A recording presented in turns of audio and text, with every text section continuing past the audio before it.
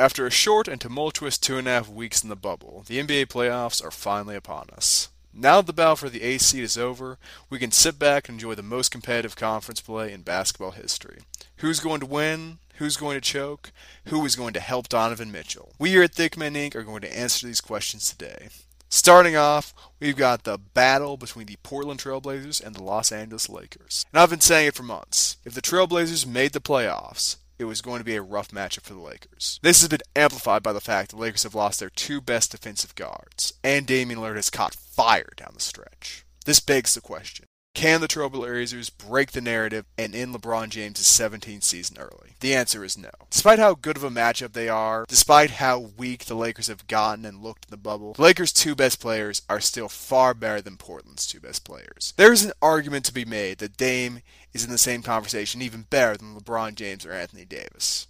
But not both at once. And CJ is good, but he's not in the same stratosphere as those three. Pair that with what will surely be biased officiating in order to keep the battle for LA Conference Finals dream alive, and the Blazers cannot beat the Lakers. They're going to take them 7 games. They're going to get that good TV revenue. But the Portland Trailblazers will fall to Los Angeles Lakers. Well, there's not going to be any bias in the series, is there?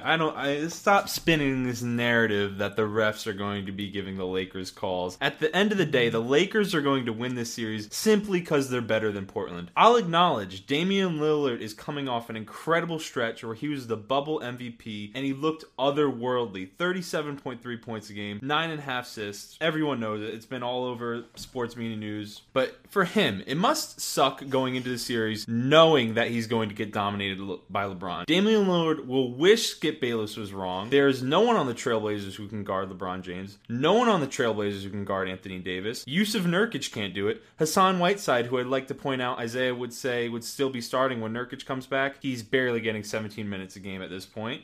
Only meaningful minutes off the bench. Yeah, and you said he would be starting a couple months ago. Again, the Portland Trailblazers have made their choice to try and win in the bubble. The Hassan Whiteside needs to start decision is for the Lakers and for the Lakers alone. They need a good big in the paint defensively, and Nurkic is not as good as Whiteside defensively in the paint. But keep going. I mean, but even if Hassan Whiteside were to play more minutes, he's not going to be able to stop LeBron and Anthony Davis. The Trailblazers are not a good defensive team. So many of their games are extremely high scoring. This series will be even more of an embarrassment for the Trailblazers if Kyle Kuzma actually stays consistent. I know that's a big ask considering his inconsistent history, but he played very well in the bubble. I think the Lakers take this series in 5, and Dame will get up one crazy 60-point game, and that'll be the game the Lakers lose. So you're acknowledging the fact that Damian Lillard is capable of scoring quite a few points and carrying the Trailblazers. He's capable of it, but it's not going to happen.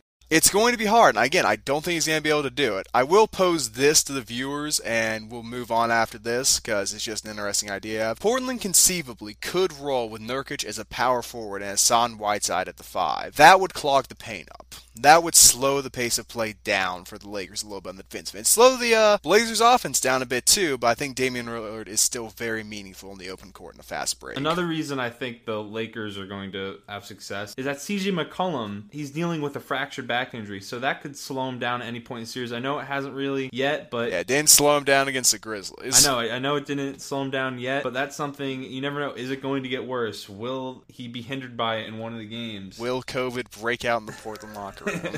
You never know. Questions You never know know. with a back injury. You never know. You never know. But moving on to the other LA team. The Dallas Mavericks technically have the best offense of all time. Don't believe me? Look it up. They're an exciting young team to watch. We're only a few years away from being a dynasty. The Clippers are going to run them off the floor. I like Luka Doncic. He's a nice guy. He's going to be the face of the league in a few years. But he is a borderline defensive liability, particularly when you match him up against someone like Kawhi Leonard, or Paul George, or Lou Williams. He's going to get smoked. And Hingis Piñas is a genetic freak, don't get me wrong. But he's also going to get eaten alive on the defensive end by Zubats and Paul George. Everyone who is a Clipper is capable of scoring, locking you up on defense, or both. You can't say that about the Mavericks. Their third option is Tim Hardaway Jr. the discount Tim Hardaway. The Clippers will take this series in 5 with one win coming from a freaky Luka Doncic performance. As much as I want to say the Clippers are going to choke so I can prop up LeBron even more, that isn't going to happen. I do agree with Isaiah on this one. Luka and the Unicorn do not have enough talent around them to take down the Clippers at this point. Seth Curry and Tim Hardaway Jr. I don't think are starters on a championship team or a team that's going to take down someone like the Clippers. I think the Clippers actually wind up winning in 6 games. I know that may sound like a lot to some people. I see the Clippers dealing with some weird chemistry issues. Maybe Kawhi's knees hurt. Clippers, I think they get a lazy in a couple games, but at the end of the day, they'll win easily in 6, if that makes any sense. I don't know if that You don't think Patrick Beverley's barking in Luka Doncic's ear will throw him off his game? He is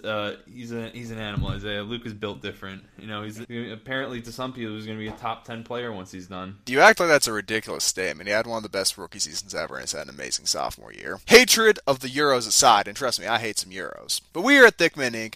are always on top of things. That's why we're recording this video 8 hours after the playoffs have started. In that time, Donovan Mitchell dropped a near record-breaking 57 points on the Denver Nuggets. The Utah Jazz lost that game. With Mike Conley absent, the Jazz have no one else who's capable of scoring at a high tick. If dropping 57 points doesn't win you a game, nothing is going to win you a game. The Nuggets are going to sweep the Jazz behind Jamal Murray and Nikola Jokic. Yeah, I mean, I agree with Isaiah. Before I even saw Game 1, I had the Nuggets winning the series in 5 with Donovan Mitchell now dropping 57 and doing everything he did today. That makes me question if they can even win a game. The one win I had them getting is when Donovan Mitchell had a performance like he did tonight and they still wind up losing. Michael Porter Jr. has really been showing that he can still be an elite player, proving his doubters. You know, he's supposed to be the number 1 overall pick that year. I think the Nuggets take this game easily in 5. They're a team top to bottom. You could even argue they're better at the guard position. But the final opening round series in the Western Conference, the Oklahoma City Thunder versus the Houston Rockets. A year ago today, no one had the Thunder making the playoffs. And now they're looking to upset the team they robbed in the Houston Rockets. Led by Chris Paul, the young Thunder have no glaring weaknesses and are a great team from top to bottom. They have a great coach, they have a great 6-man, they have a great center, they've got great guards, they've got great forwards. Great team. Matching up against them are the Russell Westbrookless Houston Rockets, who have PJ Tucker starting at their center.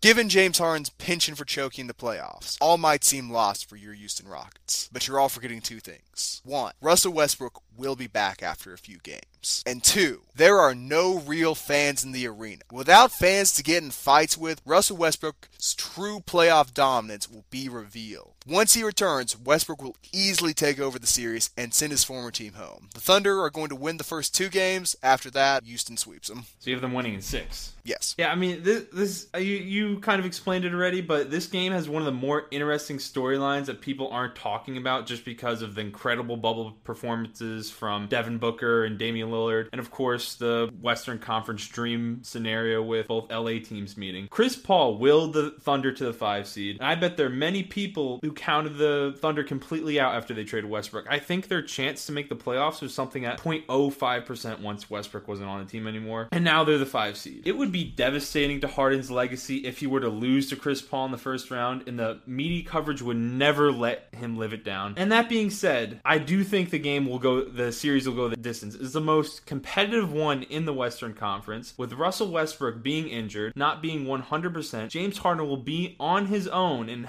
will have to beat the Thunder. I think Rockets in 7. See, I disagree with you when you say that Chris Paul carried this team on his back. He was 4th in MVP voting and he played very well. Incredible season for him, maybe one of the best of his career. But they got Shai Gilgeous-Alexander, they got Danilo Gallinari, they got Steven Adams, they got Dennis Schroeder. This is a deep team. They got Andre Robinson. This is a good deep team. Like, chalking it all up to Chris Paul's performance, I think that's insulting to the Thunder. But, again, playoff Russell Westbrook with no fans is something to be feared. How many games will he miss, though? I mean, that's why I think He it's ain't going going to to miss 7. that many. If we're getting it reported on a daily basis, like, oh, it's likely he's going to miss the first game, or it's likely he's going to miss this game there, he's not going to be. It's also going to go to 7 just because, you know, there'll be a game when the Rockets miss like 27 threes in a row. Granted, they'll also have a game where they go 20 for 25 from 3. The Rockets can never miss 27 threes in a row. Isn't that what happened that one time? That's the joke.